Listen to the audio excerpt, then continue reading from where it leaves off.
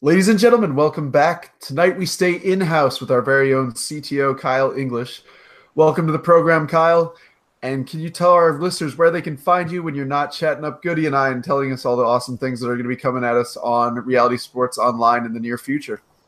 Yeah, sure. You can find me at my Twitter handle at RSO Kyle English. I also handle the inquiries like 20% of the time. So if you email to contact us, you might get me as well. Happy to be on the program.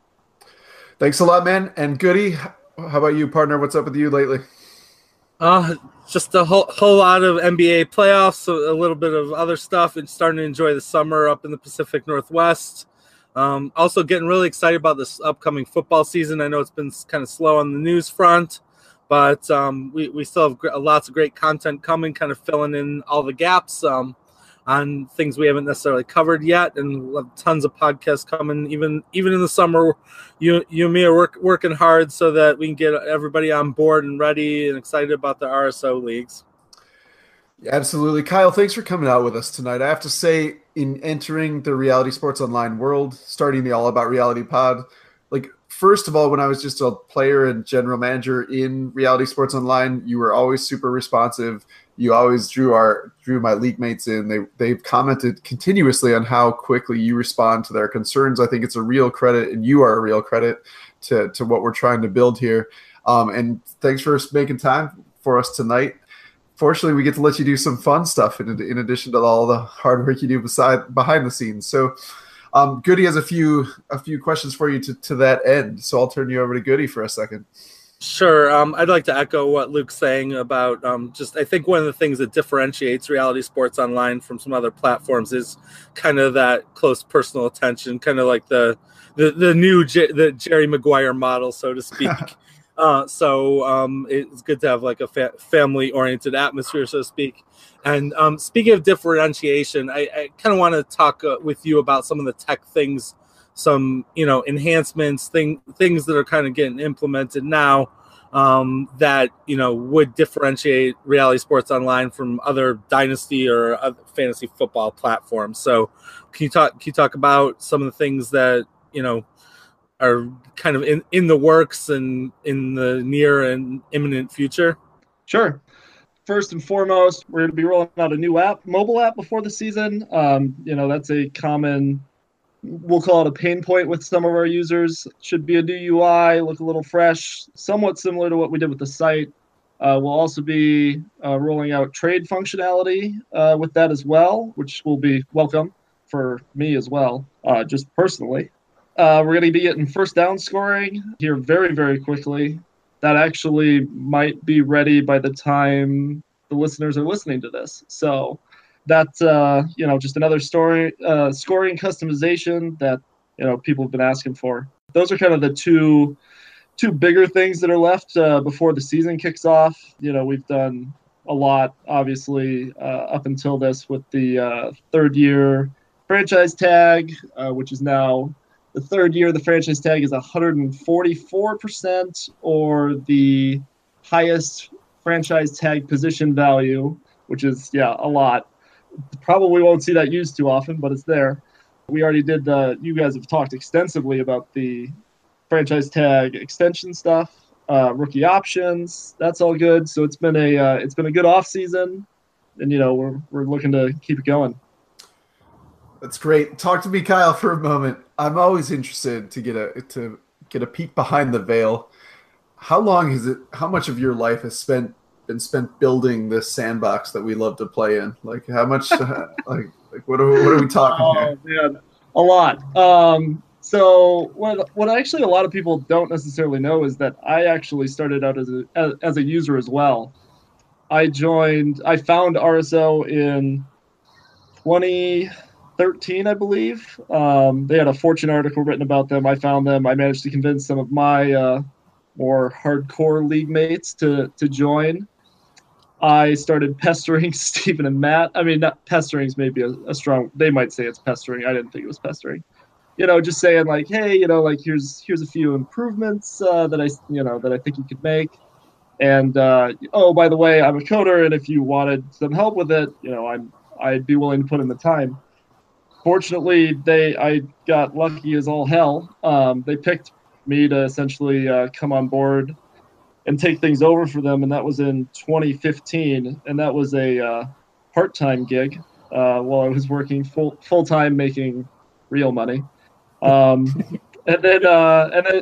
finally this past January we were able to make the big switch. So, we've been able to do a lot more this off season, including redesigning the entire site, and we're going to look to keep that going. Yeah, very good. I'm pretty interested in that, and how the first down scoring works. That just like a checkbox. I mean, what's interesting, appealing to me about that is that it's kind of a first down. Obviously, is an accretive NFL play, whether you get 7 yards on 3rd and 2 or whatnot. So, how's that work? Yeah, I mean, a lot of leagues want it because their argument is, and it's hard to argue against them, to be honest, is that a 2-yard run on 3rd and 1 is different than a 2-yard run on 1st and 10. So essentially what it's going to be is it's going to be somewhat similar to touchdowns, actually. Essentially, there's going to be some point total per first down that they achieve. First downs are going to be broken down into whether it's passing, rushing, or receiving first downs. So you'll be able to differentiate between them, because I imagine a passing first down is probably going to count for a lot less than a rushing or even receiving first down. The one caveat is going to be that the first downs, we actually don't get the first down statistic until the final box score as opposed to the live box score. So those won't show up in the live scoring until maybe 30 minutes after the game's over. It happens with reception targets now, so it should function similar to those. Oh, that's good. Just nothing like some contentious, heartbreaking decisions after the game match to make all of our leagues function more smoothly. So that's great. Yep. But always love those Monday nights, 30 minutes after the game, and you're still checking the scores. Yep. Indeed. So Kyle, one of the things that sets it apart, differentiates it from other platforms, is the auction room. And a lot of people coming to the platform for the first time they went into that mock auction room are have, for example, recommendations of the kinds of contracts they ought to be offering players. Can you give us a little bit of insight into the process that goes behind that, and how and why we as GMs should be looking to those as benchmarks as we start to build our own teams and leagues? Well, I'm going to start off by saying something that might be somewhat unconventional. I don't really think that you should probably pay attention to those all that much.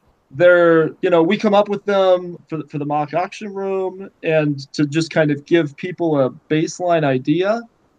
But those recommended contract values are very specific to kind of the league settings. In this case, we designed them for 12-team league, with the default 1 4-year contract, 2 3-year, 3 2-year contracts, and no IDP for the offensive players. We do some recommended contracts for IDP players as well, but those are just kind of above and beyond the offensive players.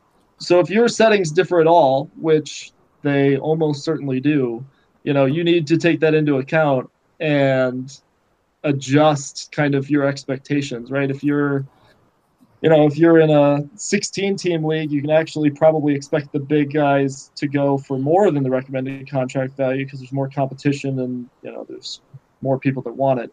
So if your scoring differs at all, it's just a good base starting point, but you definitely shouldn't take them like they're gospel.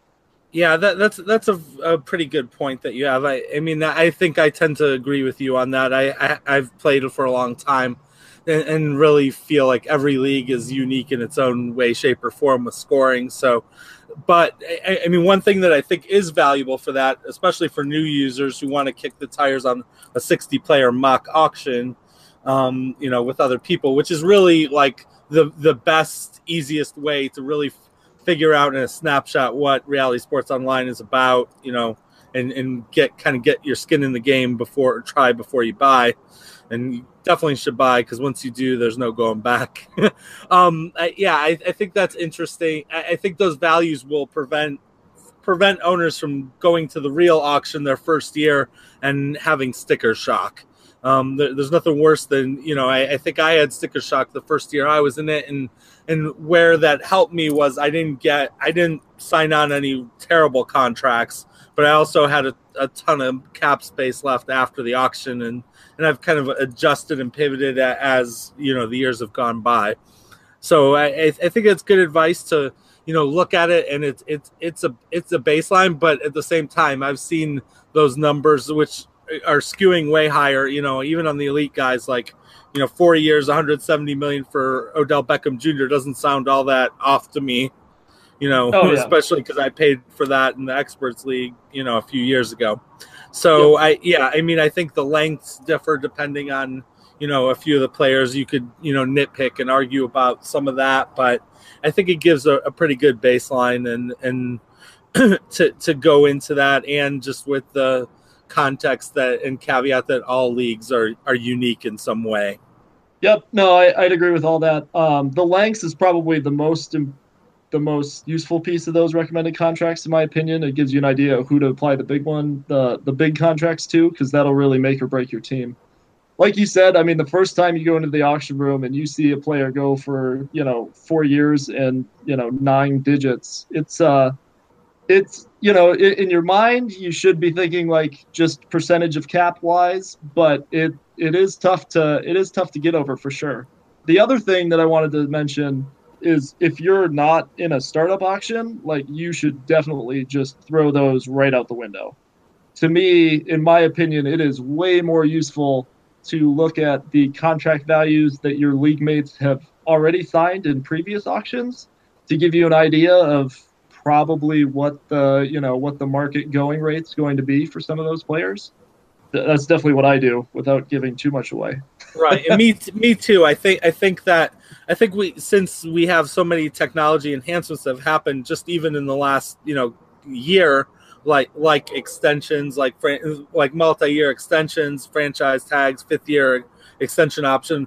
There's just more data points here, and I think something that Luke and I have focused on, with your providing kind of some of that data at different points in time to our user base via the podcast, via articles, is basically what contract people are getting signed for in leagues, and each league is different. And if you're in the 4th year of a league and there's one prize free agent and they happen to be a running back and everything else is tight ends and second string quarterbacks, of course that prize running back is going to go for $1 trillion. Yep. No, I'd agree with that. And something else, just to touch on the settings, because I know a while back you had a Twitter question about how many leagues use the default settings. And just to give you an idea, about 10% of our leagues have 9 starting positions and 20 roster spots, which is the default, right? And that's not even looking at what starting spots they have. That is just total number of roster spots and total number of starting positions. That doesn't go into scoring or anything. Like, I would be shocked if there's more than a handful of leagues out there that just use the out-of-the-box league settings, which means that, those recommended contract values for your league, you almost certainly should be adjusting them in some way, shape, or form. That's some good clarity. And I think moving forward with you, I want to ask you something on a fantasy level and then in reality. And the two questions are related and help us get some insight into your mind as a player and as a professional working in reality sports online. So number one, in our Writers League, the top 6 contracts in terms of value per year all went to wide receivers. Do you think that's and in terms of contract length, those were all 3 or 4 year contracts. So we're dropping massive money on those receivers to the tune of like $30 and $40 million per year. Is that a position is that a decision that you're comfortable with, Kyle? You were one of the people that dropped one of those big contracts on AJ Green. Are you still happy with the AJ Green purchase, like a couple years into that 4-year contract when he's registering at $31 million in our league? I'm not disappointed about it. He's had some injury issues and he definitely hasn't put up the numbers to support that.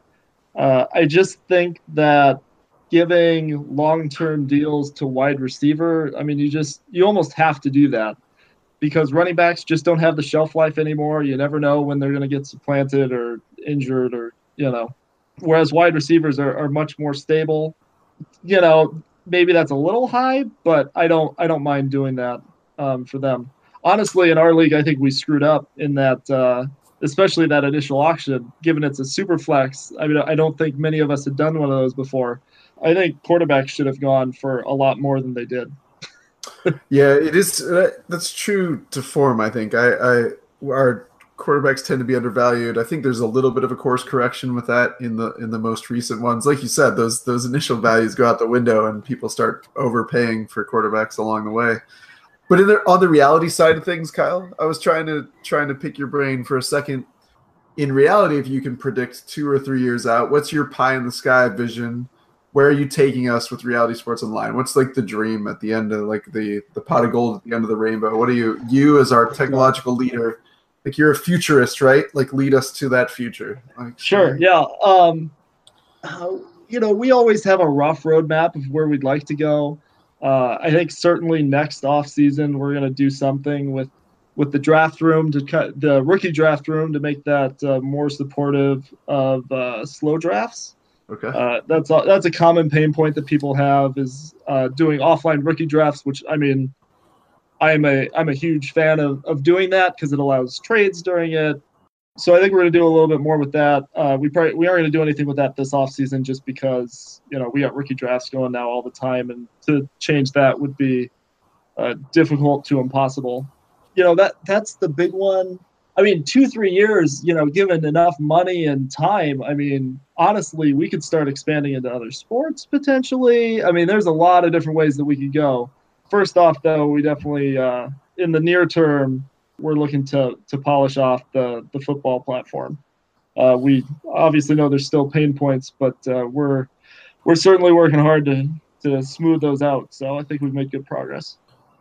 Yeah, no, that definitely is.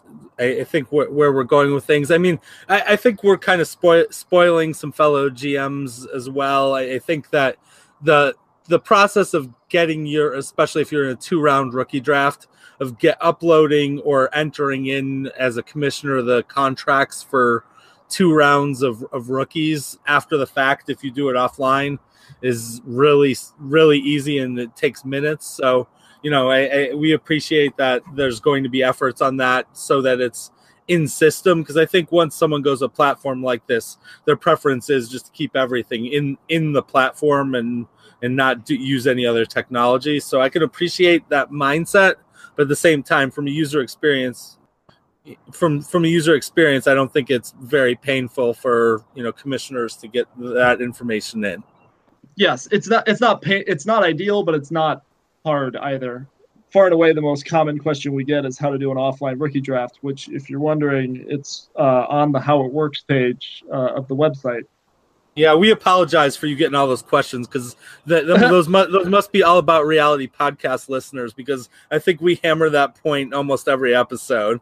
Yeah, I mean, so we're creating more questions for you. It's okay. It's okay. It's part of the job at this point. So, but once you know how to do it, it actually is really simple. Having said that, we obviously understand that users wanting to keep it in the platform. I mean, that we would like them to keep it in the platform too. So, I think ultimately we have the same goal, and it's just about getting there. Okay, I think we talked the other day, and I think you have some breaking news on this podcast. So I'm very curious about this, as I'm sure Luke is. Yeah. I figured your podcast was a wonderful place to do it. It's not massive. I think it's cool. So since February, we've kept it under wraps quite a bit. I mean, I only told you guys about it a couple days ago. We have now started to do our own in-house proprietary stat projections for players. I mean, I think it's really cool. So it's actually an algorithm that I wrote with some input from Matt and Steven. And essentially, it runs on a nightly basis and updates player stat projections based on even like free agent movement. So a great example from this offseason was Jerick McKinnon. He was projected for not a ton because, Delvin Cook up there in Minnesota. And he goes to he signs with the 49ers. And the next day he shows up as, I think in our league, which is a PPR league, he showed up as about RB like 19, 20, which, I mean, just from a gut feel seems about right. I think now he's down to like 23 or 24 with some of the rookies coming in. So essentially this stat projection, though, is running really without manual intervention. It's using past statistics and knowledge of where the players are today, how they've performed in the past. Essentially, it's figuring out what kind of opportunity they're going to have in the offense, in their current offense or defense. Runs IDPs too. So yeah, I mean, I think it's really cool. It might actually be more impressive than the extension algorithm that we wrote last year. So I'm really excited about it. We kept it under wraps because, you know, we kind of wanted to work out some of the kinks and didn't want to put a whole bunch of pressure on it right off the bat. But we feel like it's in a pretty good place now. You know, CJ Anderson just recently signed with the Panthers. That's probably like the only recent NFL news that's really worth talking about. So he wasn't really projected for anything because he's a free agent, signs with the Panthers. Now he's projected for about 30 to 35, RB 30, 35 in our league.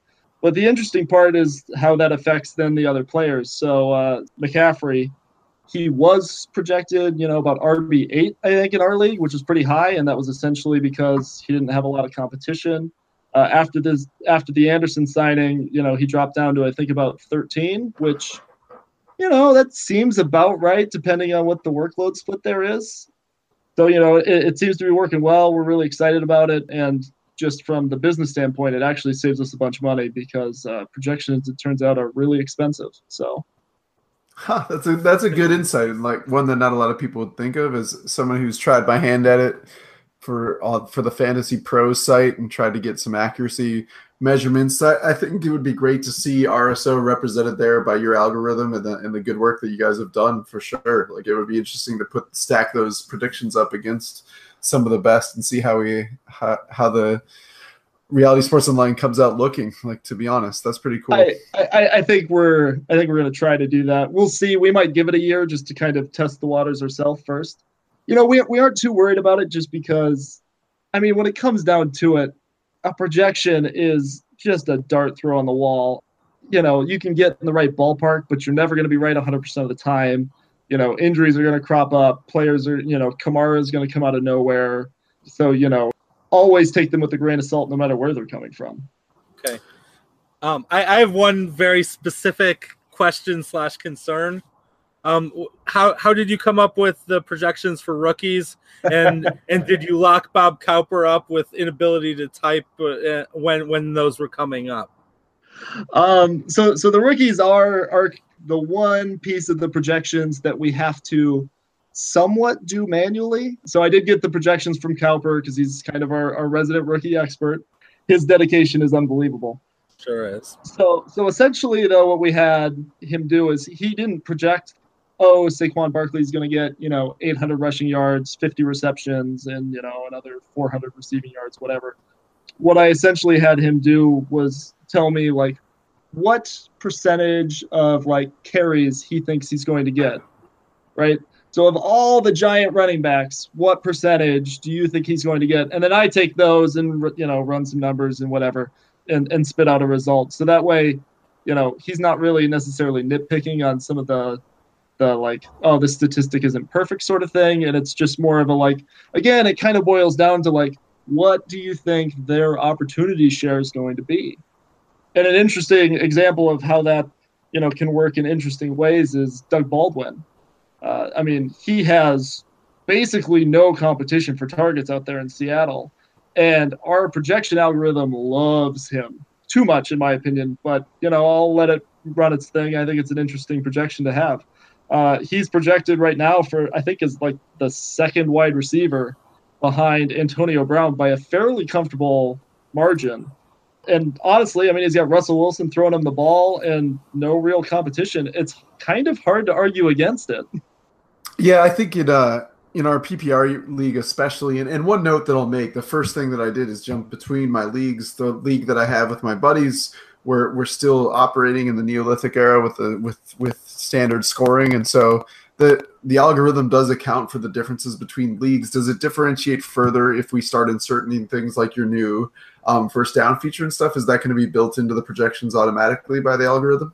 The first downs won't be, less because of the projection algorithm itself and more because we haven't been keeping track of first downs in the past. So it's hard to project going forward if we don't know where they've been, sort of thing.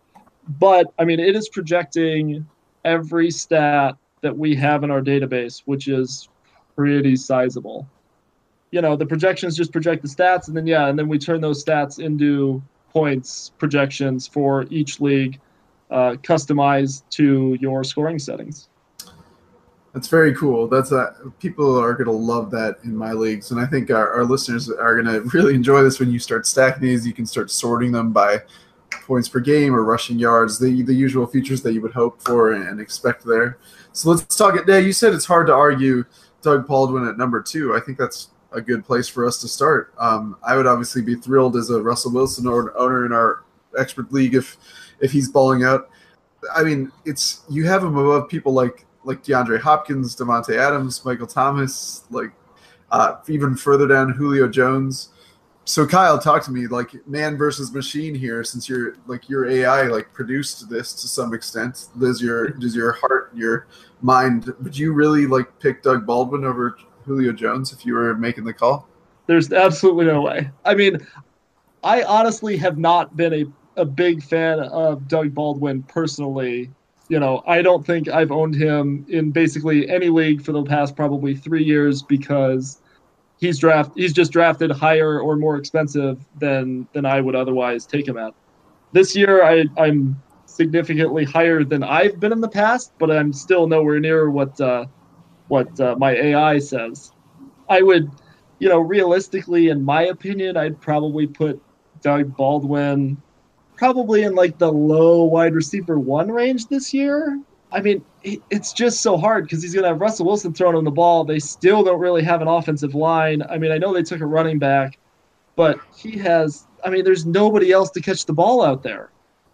That's fair enough. And Goody, I want to pick on you a little bit. The new projections have the man, the myth, the legend, OBJ, sitting down at wide receiver 15 and outscored by such luminaries as Marvin Jones Jr., for example, in Detroit. As the proud owner of OBJ and sitting on the single largest contract in our league, I believe, how does looking at that make you feel, sir? Let's get you on the couch for a moment. First off, I hadn't seen that yet, so thanks for making me get sick. No, I'm not necessarily. I know a couple of things probably go into that algorithm with that coming back from an injury. Eli Manning versus Russell Wilson in the case of Baldwin. And I could see the touchdown upside with Baldwin. I mean, I think he's been good, really good. He's a lot of, big time analysts are really on Baldwin this year. I don't think, because we're in dynasty, I think everyone still views OBJ as a prime dynasty asset, top five. So I'm not really worried about it.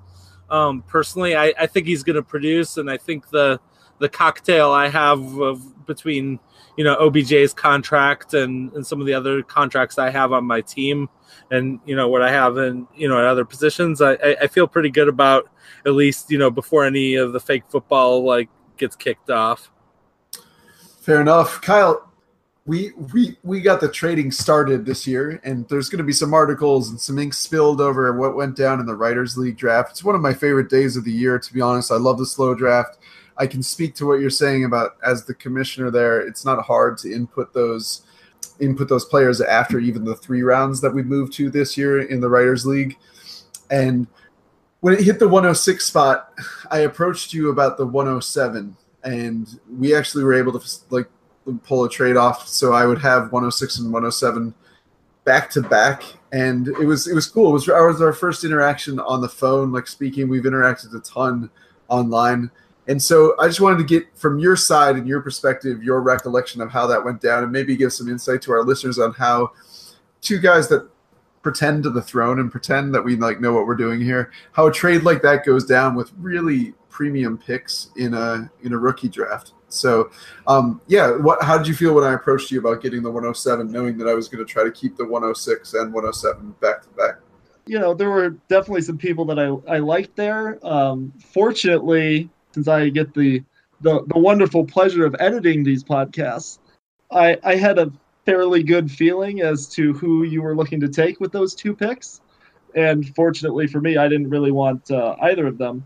So, I was very open at that point to move to 107, but with the caveat of only if I could find a trade partner to essentially move back into the back half of that first round, which I ended up moving right back into the 108. So, I think that you valued that pick very fairly, maybe even generously. I mean, maybe you were, maybe you really, really wanted DJ Moore or Baker Mayfield, so you ended up going with.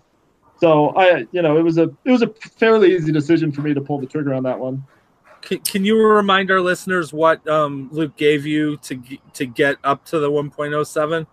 He gave me, let's see here. He gave me the 207, a second round in 2019, and a first round in 2020 for, I think it was that. And then did I give you a third round back, I think? In 2020, yeah. In 2020, yeah, that's what it was. I mean, that draft capital, I already had at that time, I think 2 or 3 picks early in the second round, so I felt pretty comfortable, moving all the way back and picking up some extra draft capital for the future. I'm a big fan of the rookie draft capital. I mean, I think in our league now I have two 2019 firsts and 3 2020 firsts already, and that's before the season kicks off. So maybe I like them a little too much. I might have to go on a bit of a spending spree after our auction and really get my team up to where it needs to be. Yeah, I don't think it's bad getting that cash on hand in terms of the rookie picks. It obviously gives you a lot of leverage. And I'll speak to the listeners briefly about this. I think one thing that is clear is I tried not to waste Kyle's time. I knew I was willing to go fairly high to get that pick. I knew I was willing to cough up some serious assets. And Goody, I want you to weigh in on how you feel about how much I threw at him to get it. But the other thing that I did is, like, Kyle was honest enough to tell me, he's like, I think I know who you're going to go after. And I was like, well, look, you're not going to trade me the pick if you don't know who I'm going to go after, and it's someone that you want. So I'm just going to be forthright. And I just told him the 2 picks that I wanted to make back-to-back. I did so because I thought it was actually going to make a trade more likely. I wouldn't recommend that in all instances, but I thought here, like, he's going to be less likely to trade it if I'm going after his guy. And I thought maybe it won't be his guy. So I just was honest about it. So Goody, talk to me on 2 levels. Do you think that was, do you think I was overly generous with either the picks or with my strategy for Kyle in an attempt to facilitate that trade? I guess I'll start with the picks.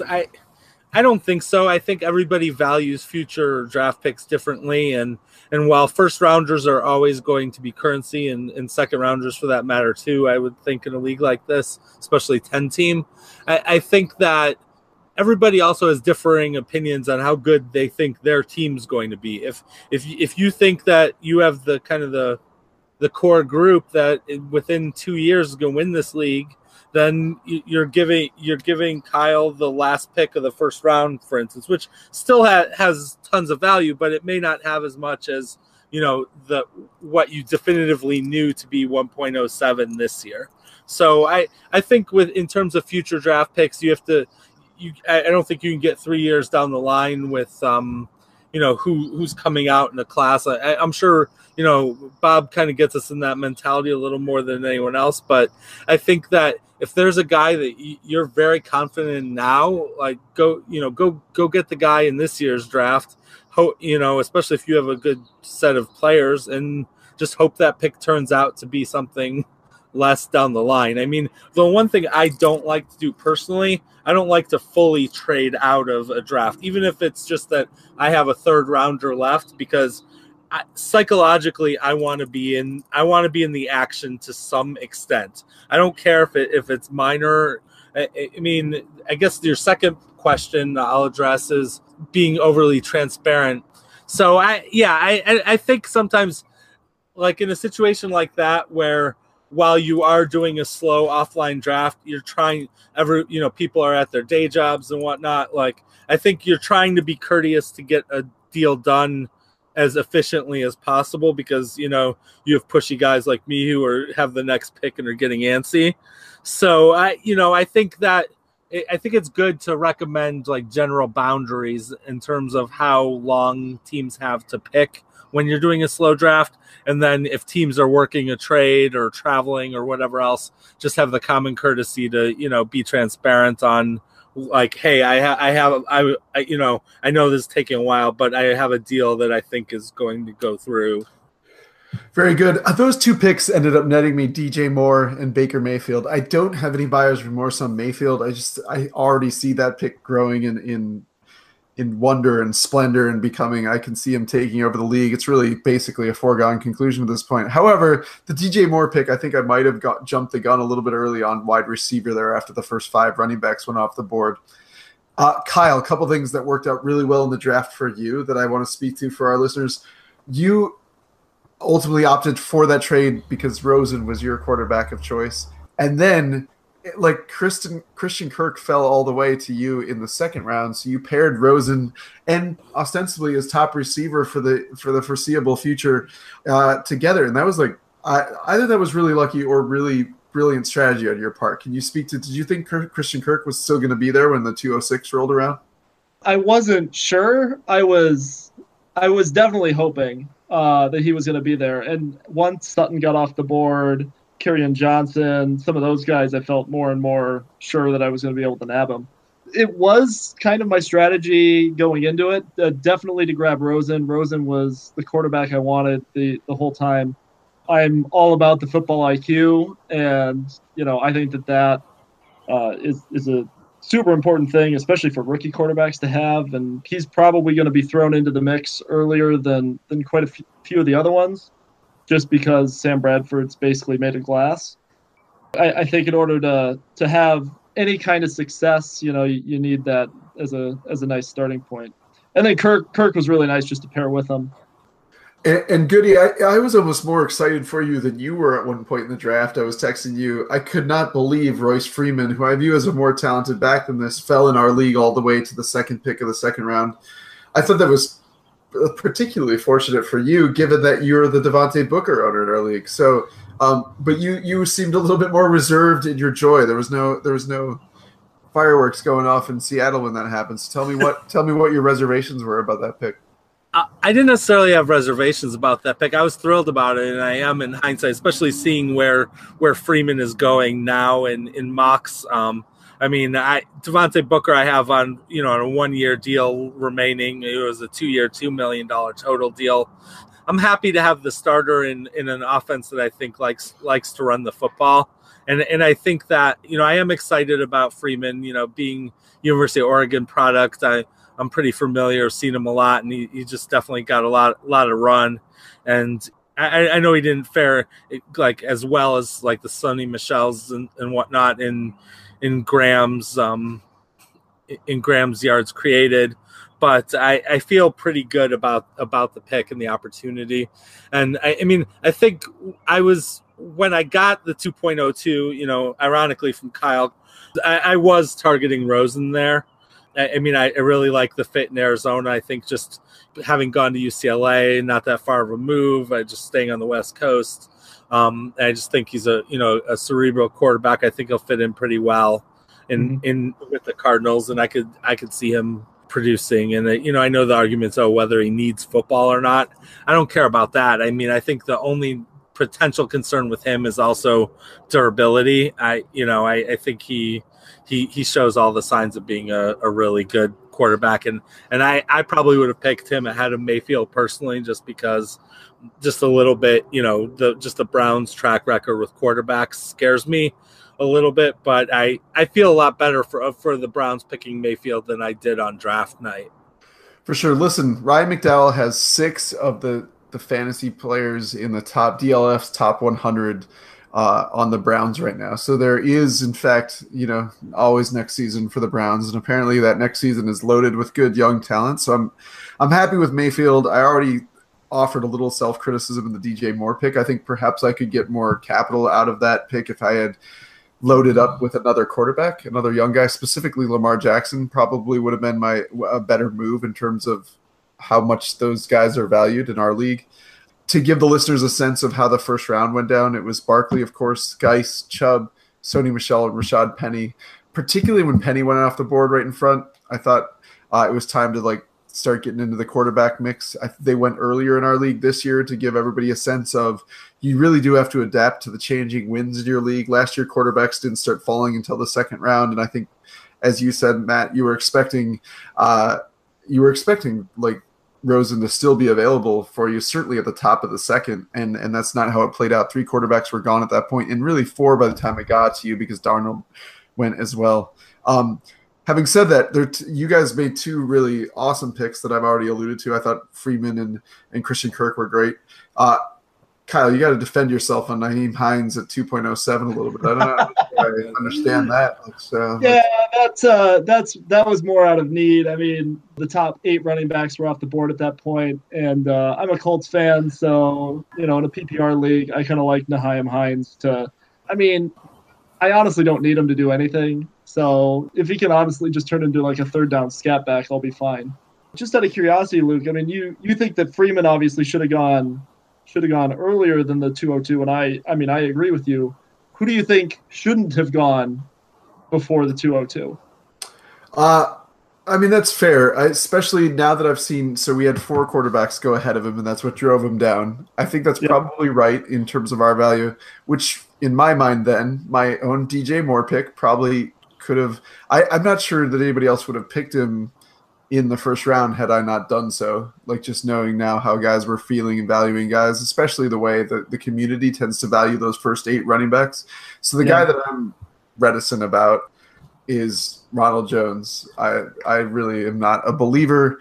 It's tough saying that because our champ picked him, and Bernard certainly made some right moves and hit gold with Todd Gurley last year, so I don't want to offer too much criticism of that without bringing Bernard on here to tell us why he's better than the rest of us. But Ronald Jones is my guy that I would not. I actually prefer Freeman to Jones. I don't know about you, Goody.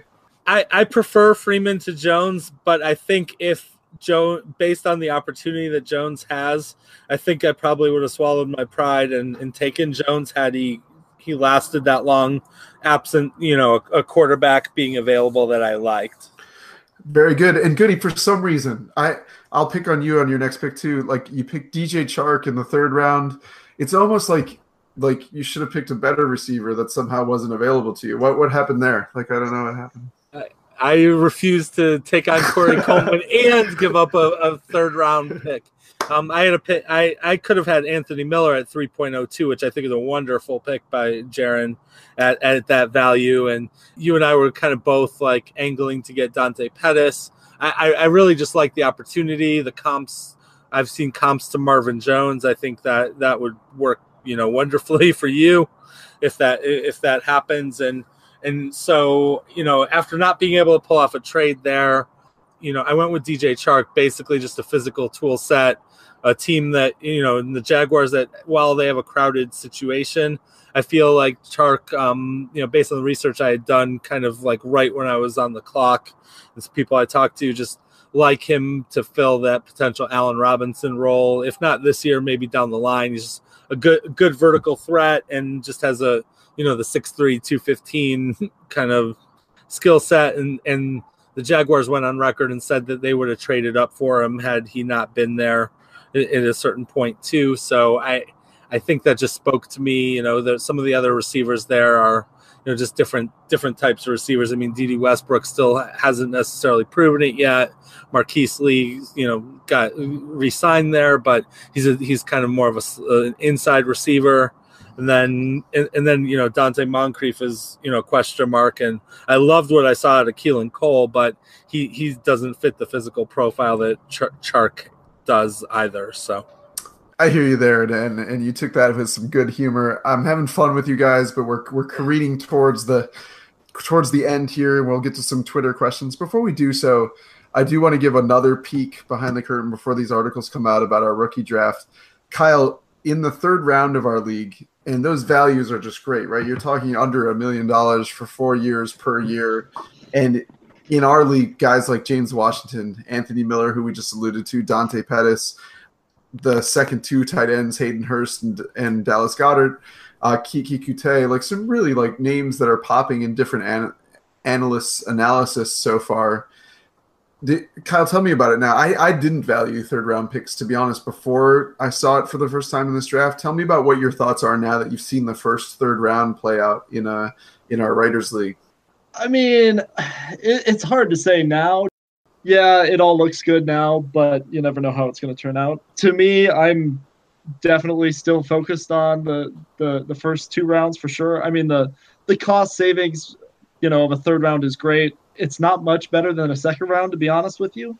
So I'd rather just pick earlier and kind of, get that over with. I think I've already traded away all my third round picks for the next 3 years, which should tell you a little bit about what I think about third round picks. I was all for adding them, but honestly, it was more for trade fodder for me. So, I think focusing on the first 2, the quality of players is still decent in the third round. Part of, honestly, probably why you saw some of those players fall is that we had our rookie draft. I mean, it was we held it a couple days after the rookie draft ended. So, there isn't enough time for analysts' recommendations to start creeping into your head, and you're kind of just going on your gut, which I think ultimately leads to potentially some later steals in the third round for sure. And I can't recommend those early rookie drafts enough. I think it's really cool in leagues where you're pressing guys to go by their gut and go by their research. We all have the disease that we're drafting an NFL draft in May anyway, so it might as well push ourselves to the limit a little bit.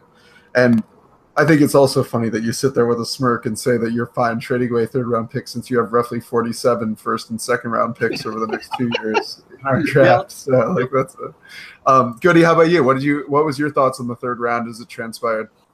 Yeah, I don't really value those much either. For some reason, when I did it a couple of years ago, I felt like they were cheaper than they are now. Maybe it's just the 10-team league factor of it. So I still view those as dart throws. I mean, the fact that guys like Anthony Miller and Pettis went in the third round, I think those are more educated dart throws than maybe the one I made.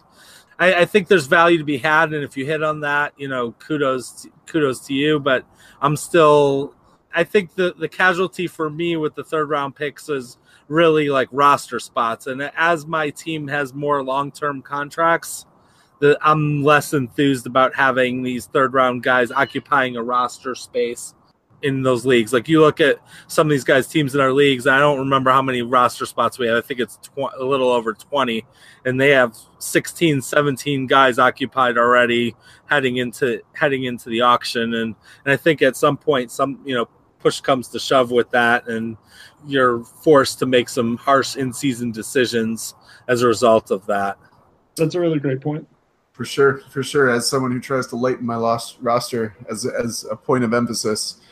But listen, guys, I could talk RSO with you all night. That would not end well for my employment. So we will we'll take this up with you at a different time. Kyle, thanks for coming on, man. This is awesome. And I do want to end with some of those Twitter questions. Let's give him the best one. Goody, which one do you want to throw at Kyle while we still have our mastermind here? Sure. I mean, there were only a couple, and I think Kyle addressed one of them about the app and trading on the app. So, but here's another question that I think we answered a little bit on Twitter, but it was one of the other ones. So, Derek Tom at Derek THOM asks, my league mates don't ever check their email, so oftentimes trade requests will go unanswered, especially during the off season.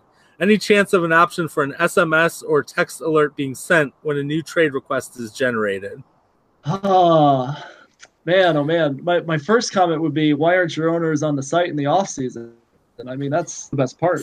Sounds like a league I want to get into, Yeah, but on a more serious note, I mean, it's possible for us to, from a technical standpoint, to do something like that. Whether or not it makes business sense for us to incur those, the cost of doing that is, it's probably debatable. I mean, I guess the thing is, nowadays almost everybody has email and email notifications on their phone. So I guess the question would be is sending an SMS really going to be that much better, at getting their attention than an email would be?